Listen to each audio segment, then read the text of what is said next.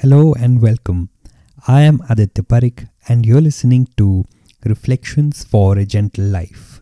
In this podcast, we talk about various aspects of life and the lessons I have learned in my first 30 years. This one is about living a logical life. This is something that is deeply personal because this is something I have been guilty of. Looking at everything with objectivity and weighing it against logic often limits our experience of life. We must consider the fact that logic is based on what is known to science or to the human mind. And there is a lot that is beyond the realms of science today, and the absence of proof is not the proof of absence.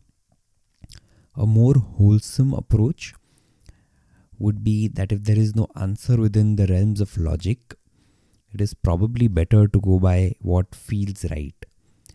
There is a very fine line between being superstitious and going by what one feels is correct, if at all there is a line. And one person's logic may be another person's superstition, but it is that diversity in understanding nature and life that makes human life so interesting. Don't let logic limit you, let logic propel you.